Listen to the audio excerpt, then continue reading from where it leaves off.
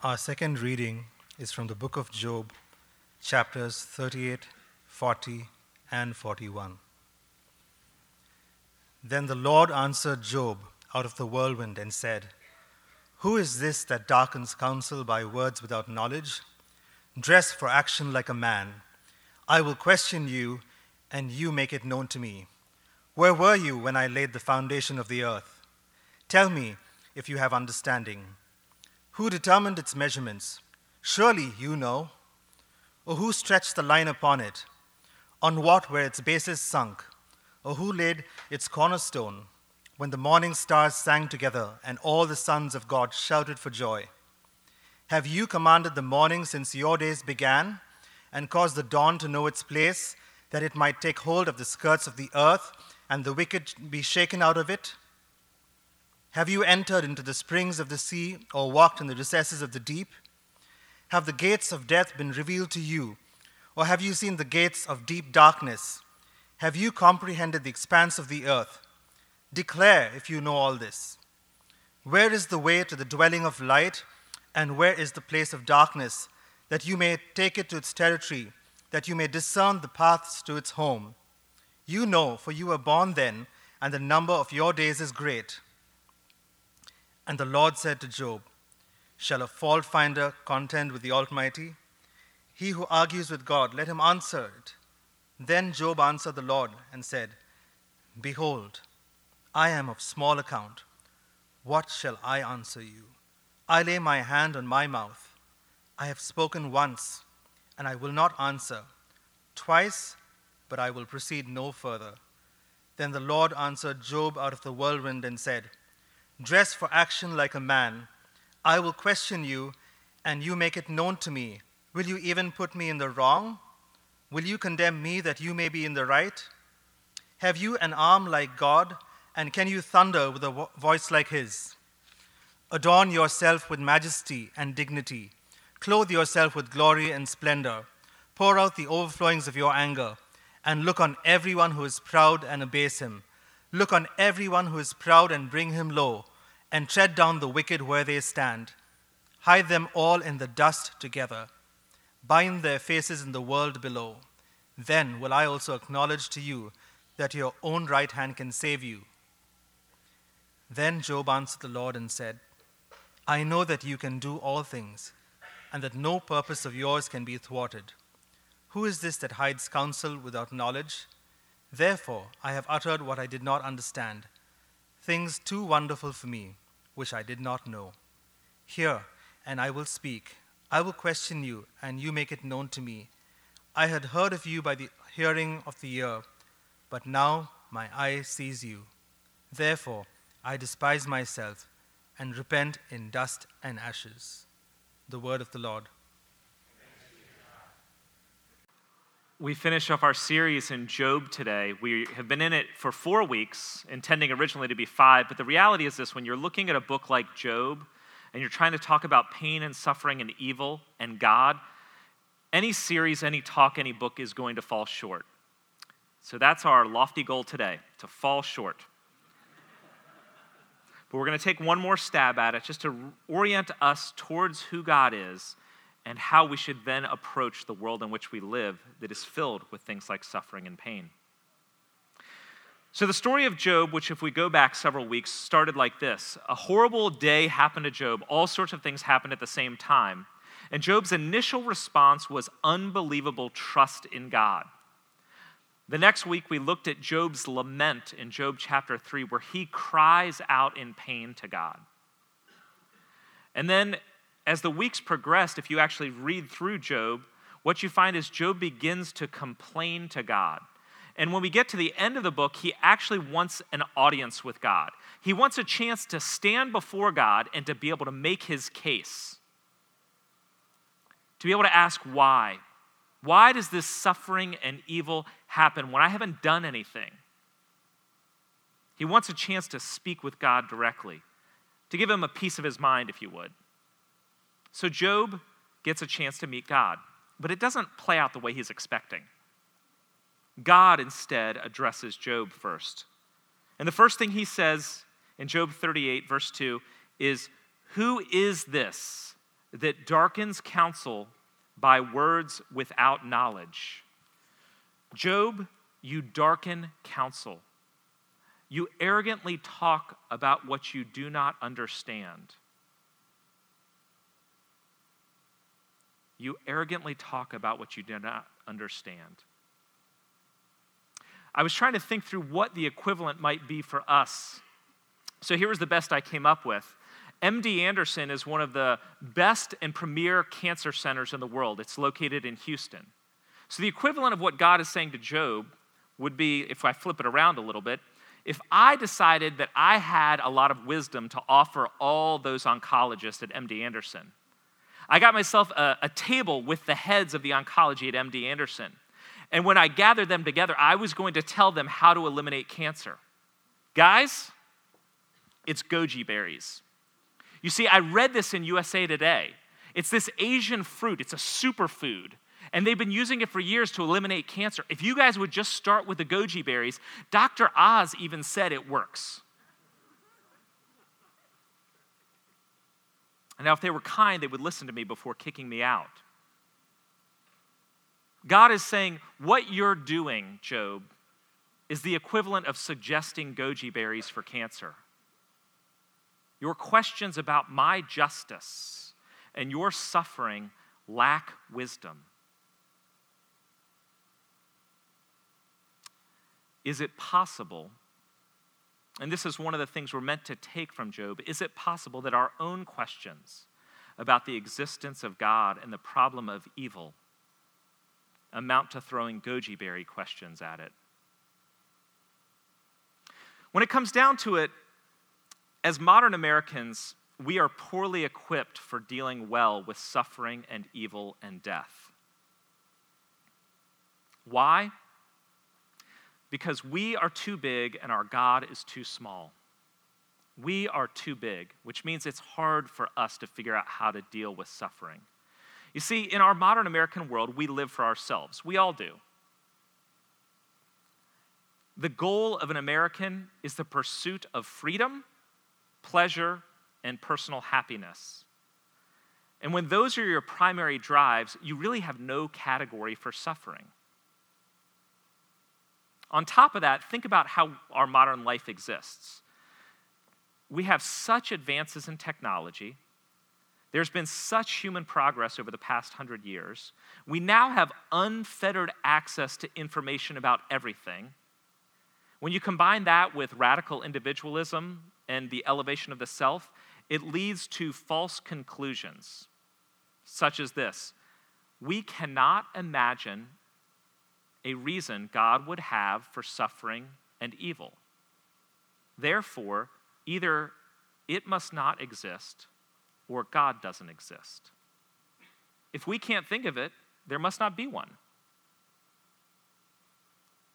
We elevate ourselves, so we don't know what to do with suffering and evil.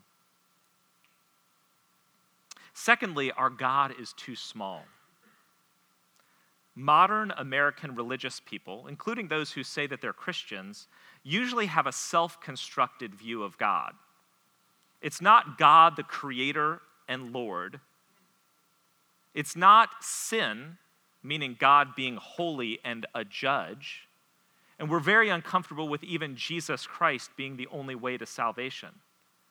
So when you take God, or a view of God, and you pull out all of these things, the result is an abstract God or a weak God. In other words, it's a God made in our image, not the other way around. This small God, the view of God that we construct on our own, has weak answers to the big questions of life, like, why are we here? What is our purpose? How do we discover human identity?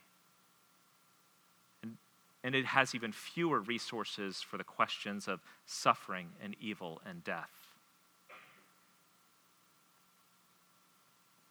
The modern secular response to suffering is tantamount to groping in the dark for something to hold on to. And if you go all the way, even away from believing in God at all, you'd have to go the route that Nietzsche went. Nietzsche was at least had integrity of thought, and here's what he thought. He thought, you can't prove God, therefore God doesn't exist. And if God doesn't exist, life has no meaning. Death is the end. That's it. One young woman who grew up in a missionary home in Kenya said, when you take this view, this is where it ends up going. In a naturalistic worldview, a parentless orphan in the slums can only be explained by survival of the fittest. When the suffering in the world causes you to say there can't be a God, as soon as you say there can't be a God, there's no reason for suffering. And you know what? Some kids grow up parentless in the slums, and, well, that's just the way it is. Stinks for them. But that is actually the honest answer of the atheist. Pain and death are meaningless. So the only hope is to eliminate pain, to avoid it as often as we can, or try to manage it when it does come.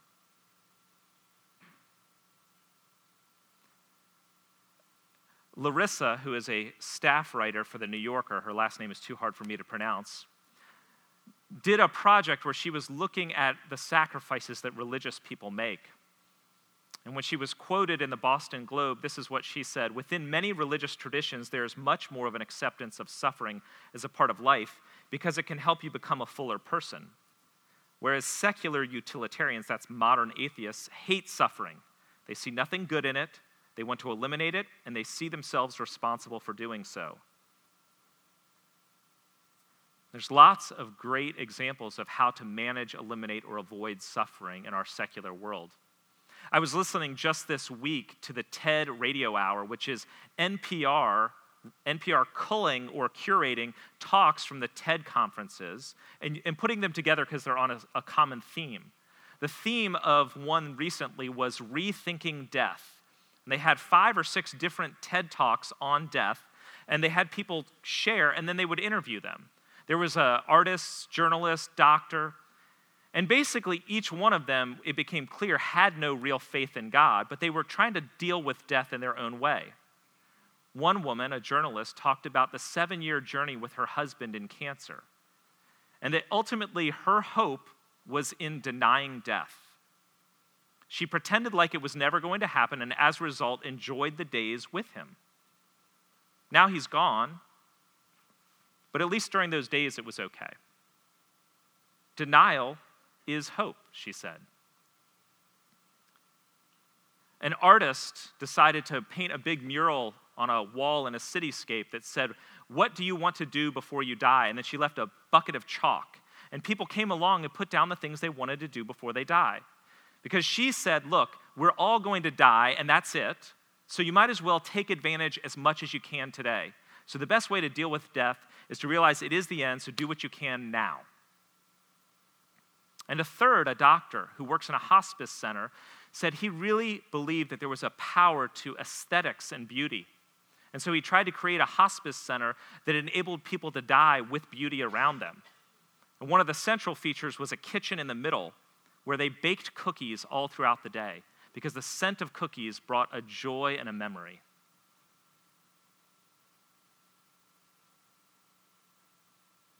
Denial is hope. Live today. The smell of cookies. The secular view is since death is the end and there is no meaning in life, denial is good and the smell of cookies helps. There's really not much else to hold on to. Tim Keller, in the book that I've quoted a few times, Walking with God Through Pain and Suffering, explains it very well. Modern discussions of the problem of suffering start with an abstract God. Even if you believe in God, it's a God who is all-powerful and all good, but who is not glorious, infinitely wise, the creator and sustainer of all things. No wonder that modern people are far more prone than their ancestors to conclude that if they can see no good reason for suffering, God could not have any justifiable reason for it either. If evil does not make sense to us, well then simply evil does not make sense. We are too big in our own view, and our God is too small. to deal well with suffering and death. And so we're left groping in the dark. Fortunately for Job, this is not how it ended. Him groping in the dark, because God confronts him. And while it's a painful thing to listen to, it's actually a beneficial thing to Job. God starts in on Job, and he says, "Dress for action like a man, and I will question you, and you make it known to me. Where were you when I laid the foundations of the earth? Tell me if you have understanding. Who determined its measurements? Surely you know, Job." This is one of those times where if you ever wondered if God has a sense of humor, just read through Job 38 through 42. God has a sarcastic sense of humor. Job, all this wisdom you seem to be espousing, I guess you know everything, don't you, Job? You were there when I said, "Let there be light." You remember that, right? Or wait, maybe it was you who said, "Let there be light." Was I just standing next to you? I thought I said it, but maybe it was you, Job. How big did you determine the space of the earth? Were you the one who set the oceans and the land next to it? You must have been the one, right? Maybe you can instruct me, Job. I thought I was God, but apparently you are. Go ahead, Job. Start talking to me about it. You're the one who brings rain when there needs to be rain, right? You can control the weather. Is that right, Job? It's right, Job? You're the one who knows about all the creatures. You're the one who makes sure they're fed and they bring up their babies. You're the one who will bring judgment on the evil. Is that right, Job? I guess you're strong enough to save yourself. Okay, I'll just leave it to you to save yourself. You want that, Job?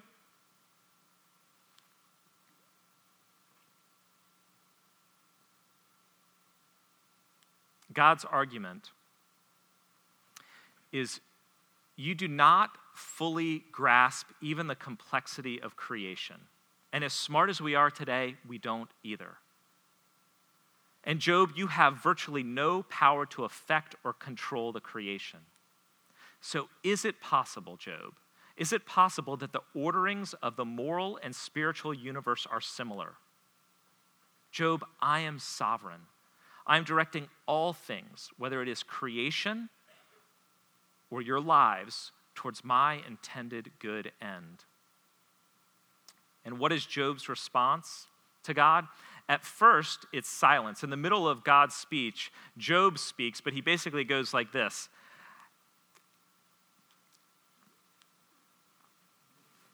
And God keeps going. And then it gets to the end, and Job responds rightly. He responds rightly with confession and repentance. He confesses his wrong. In Job 42, verse 3, I have uttered what I did not understand, things too wonderful for me, which I did not know. I have been an idiot. And then verse 6, therefore I despise myself and repent in dust and ashes.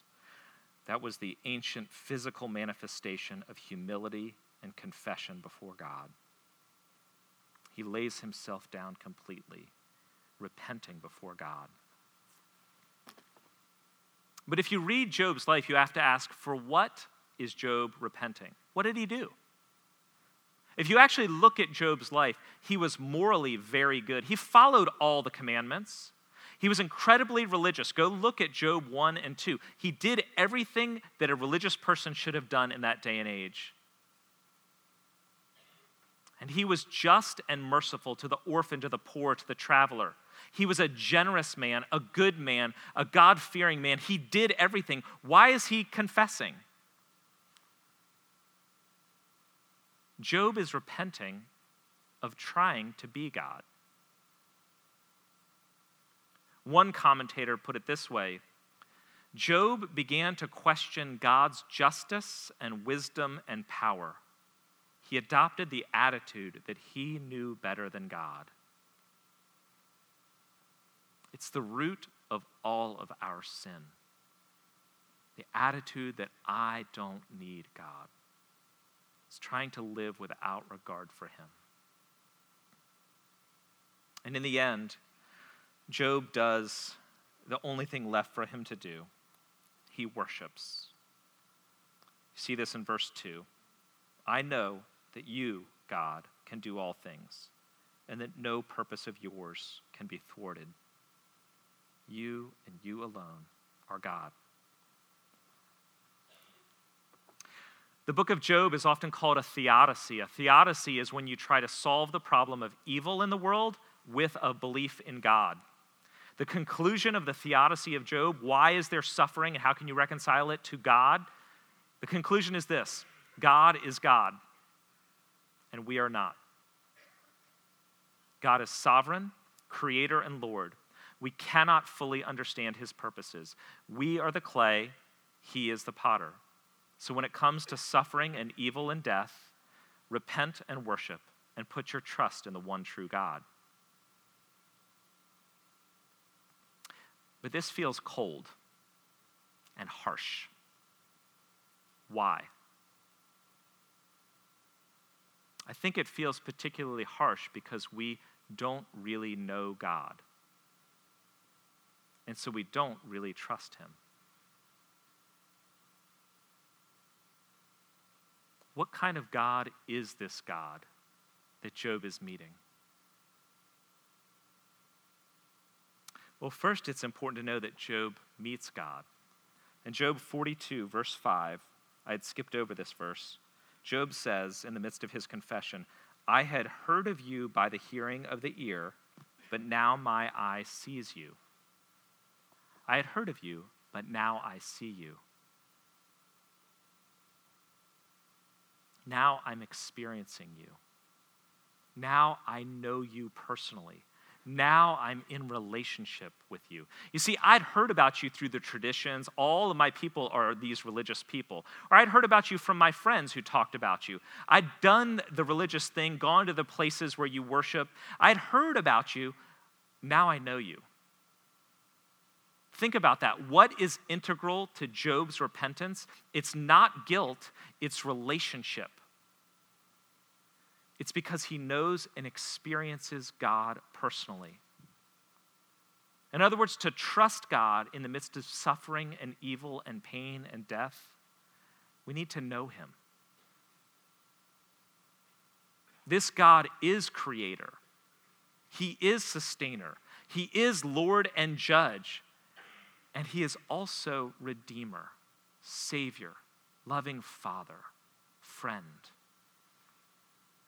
Job longed. Throughout the book of Job, there's a couple places where Job longs for something more than he's experiencing. And what he longs for is to be restored to God, to be with him.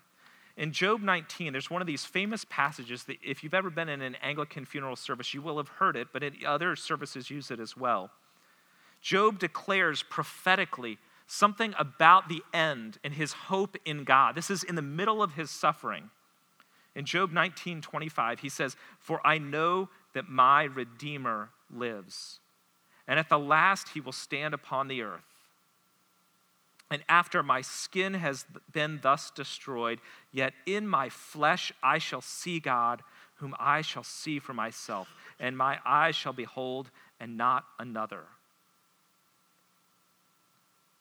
Job is looking for a redeemer. That's the Hebrew word goel, which means a kinsman redeemer, a relative who would come and set you free, a relative who would restore you to your place. I need a redeemer, somebody to come and set me free. I know that I will die, but because God is a redeemer, he will restore me to him. Earlier, Job, in Job 9, is looking for an arbiter, somebody to mediate between him and God. And in Job 16, he's looking for a witness, somebody who will be his legal advocate before the Father. A redeemer, a witness, an arbiter, somebody to advocate for us. Job, of course, is looking prophetically, even if unknowingly, to Jesus. And if we want to know what God is like, what he is truly like, can we trust him? We need to look to Jesus and what he's done. Jesus is the answer to Job's longing and to ours. He is the one that restores us to God and brings us into his presence. In Romans 8, 31 to 35, I'm going to skip over Romans 5. In Romans 8:31-35, we read this last week.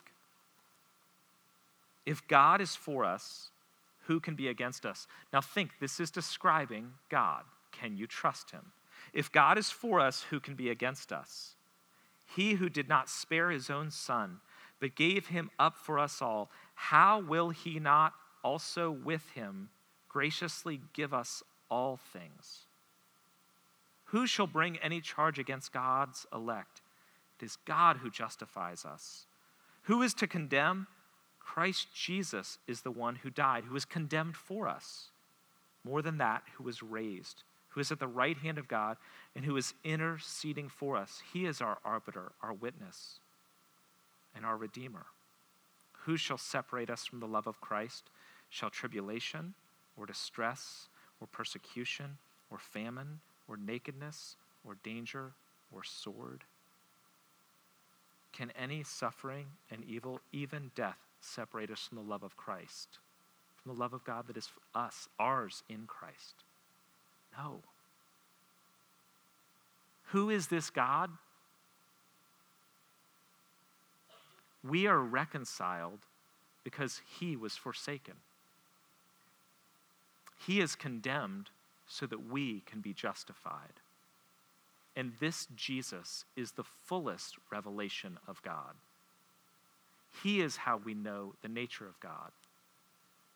The God who is sovereign over evil and pain and death is Jesus, the God who suffered evil and pain and death. Can you trust this God?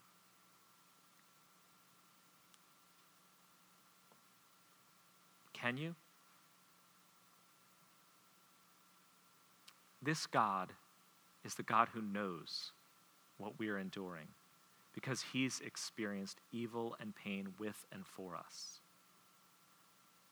Can you trust this God?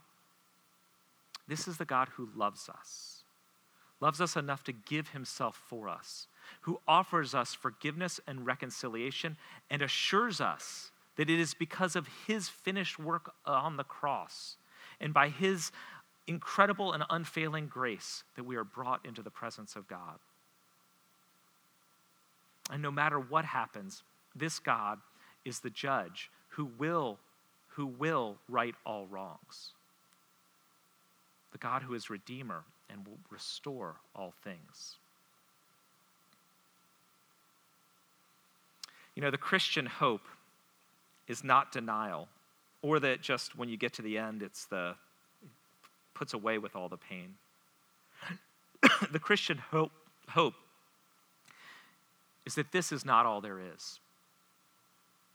The Christian hope is that there's resurrection, life after this life. And the hope of the resurrection, of Jesus' resurrection and ours, is the redeeming of all our suffering. C.S. Lewis, in The Great Divorce, put it this way: people on earth can't imagine heaven making up for suffering, not knowing that heaven, once attained, will work backwards and turn even that agony into a glory. Tim Keller, in the book that I've been reading, put it this way: resurrection is not just consolation, it is restoration. We get it all back: the love, the loved ones, the goods, the joys and beauties of this life, but in new, unimaginable, and infinitely greater degrees of glory and joy and strength. It is the reversal of all that is suffered and lost. The unimaginable hope of the resurrection is that Jesus had scars. When Jesus rose from the dead, he had scars. Those holes in his hands, the beating on his body, was an emblem of what he had suffered and was actually an emblem of his greatest glory. It was in his death on the cross that he accomplished all things, fully revealing God and restoring humanity and ultimately one day creation. It is in those scars that we see his glory, and they're going to be with him forever. But it's not his suffering anymore.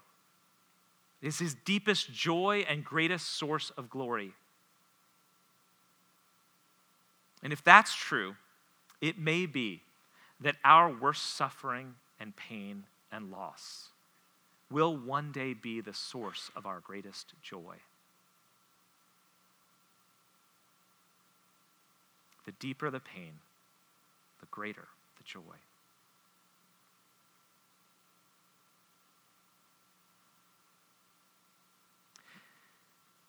If we're going to trust this God with a life that is filled with evil and suffering and death, we need to know this God. And we need to know God revealed, God available to us in Jesus, not the God we imagine. And when we do, he is a God we can trust our lives with. There was a woman, Tess, who gave a witness story in Keller's book about the death of her baby boy to SIDS, sudden infant death syndrome, and how God encouraged her and restored her joy and trust in him. And she ends up quoting her pastor, and this is what she says: God gives us what we would have asked for if we knew everything he knows. God gives us what we would have asked for if we knew everything he knows. When it comes to suffering, evil, and death, we can't know everything he knows, but we can know him, and we can trust him. Let's pray.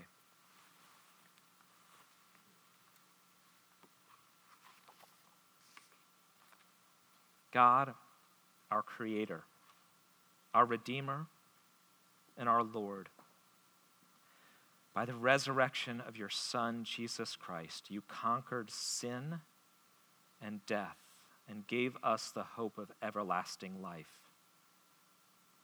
Redeem all of our days by this victory. Forgive our sins, banish our fears, make us bold to worship you, and strengthen us to wait for the coming of your kingdom, the resurrection of our bodies on that last great day, through Jesus Christ, who is our Lord and Savior and God. We pray. Amen.